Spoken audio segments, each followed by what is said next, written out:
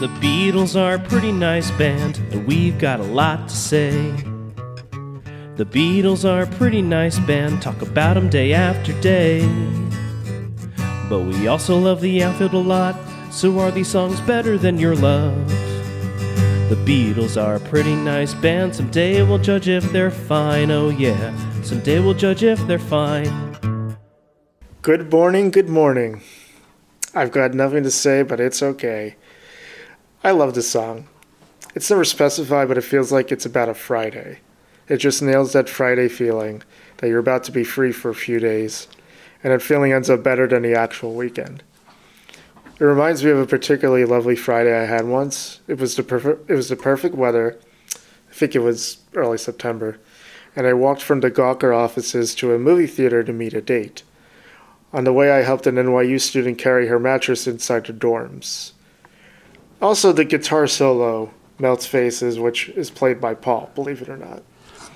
I'll go with you on the Friday feeling for the song. Yeah, that makes a ton of sense, and that's also a fun story. Thank you. Well, it happens to be true. I can visualize the soundtrack of that song playing as you're loading a mattress into a dorm. Anyway, my dad once told me a story about when he was in high school. He played the beginning of this song over the school speakers as an intro to the morning announcements because he was one of the AV kids who kind of did that stuff. The classmates loved it, obviously. The school administrators, definitely not. So it only happened once. This song's like a real ride. I love the way Ringo's drumming changes through the song to make the beat feel different, even though it's actually the same 4/4 through the whole song. It's a really neat trick. And yeah, Paul's solo is great on this song too. Born of John Lennon's post-touring retreat into suburban daydreaming, Good Morning was inspired by a Kellogg's commercial he heard while working with the television playing in the background. John Lennon said, "Good morning is mine. It's a throwaway, a piece of garbage." Not true, John. I always thought. The Good Morning was from a Kellogg's cereal commercial. I always had the TV on very low in the background when I was writing, and it came over and then I wrote the song. So let's listen to the Kellogg's jingle.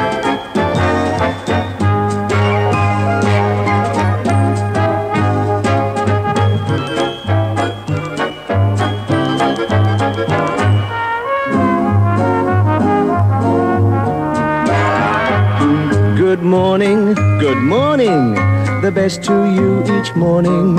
Sunshine breakfast, Kellogg's cornflakes, crisp and full of sun. Maureen loves Kellogg's.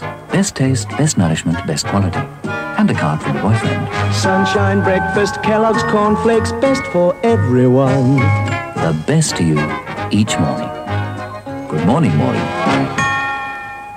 Yeah, it doesn't sound like the song at all, so no. I think it's fine. With time signatures varying almost from bar to bar, the unruly meter in Good Morning was a result of Lennon's tendency to write words first, before fitting the music around them. Paul McCartney said John was feeling trapped in suburbia, was going through some problems with Cynthia. It was about his boring life at the time. There's a reference in the lyrics to Nothing to Do and Meet the Wife. There was an afternoon TV sub called Meet the Wife that John watched. He was that bored. But I think he was also starting to get alarm bells. Yeah, I didn't realize for the longest time that when he says meet the wife, he didn't meaning his wife. It was a show. I didn't either. That's today's lesson in British American parlance. What was the show after that? Was it a Do Shut Up? You're smiling like this is a reference I should get. Oh, it's a Simpsons reference. Oh. That's the show that's on PBS that Homer that's on that stopped showing, so he donated all the money to PBS so that they would stop doing the pledge drive, and then the PBS police come after him basically. And Betty White, yeah. Yes. Yes, okay. I don't even I don't even believe in Jeebus. Save Me Jeebus. Save Me Jeebus. I believe that's the episode. Anyway. Yes. Okay. That was all right. Good morning. Good morning. Good morning. Good.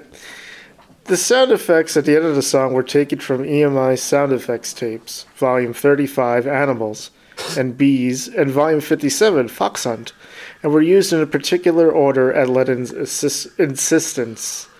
Jeff Emmerich said that John said to me during one of the breaks that he wanted to have the sound of animals escaping, and that each successive animal should be capable of frightening or devouring its predecessor.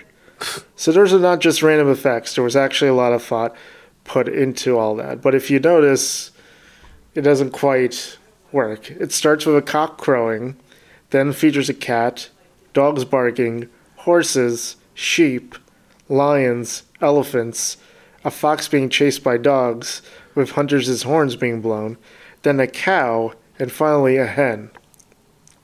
The final sound effect of a chicken clucking was so placed that it transforms into the guitar on the following track. It's kind of neat. Mm-hmm.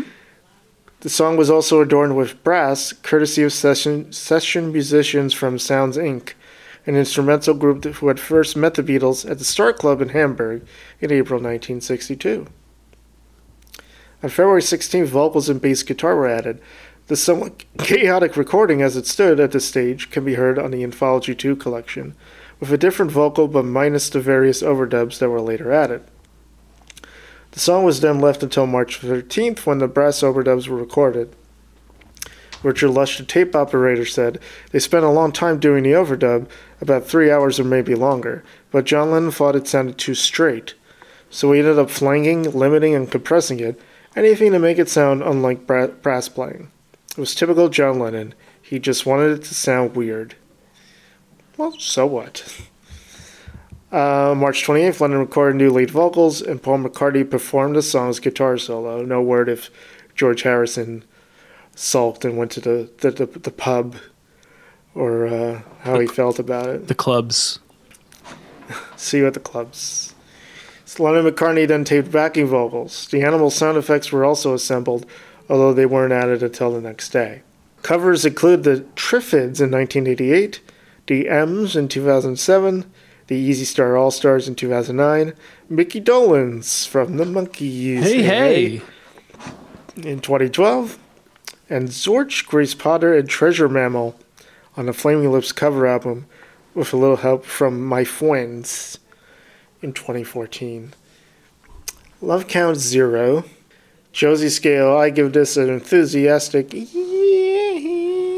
Yeah, I'm going to agree with you. I think the song is great. I'm going to give it a yeah! And good night. I got nothing to say, but apparently that's okay. That's okay. The Beatles are a pretty nice band, talk about them day after day.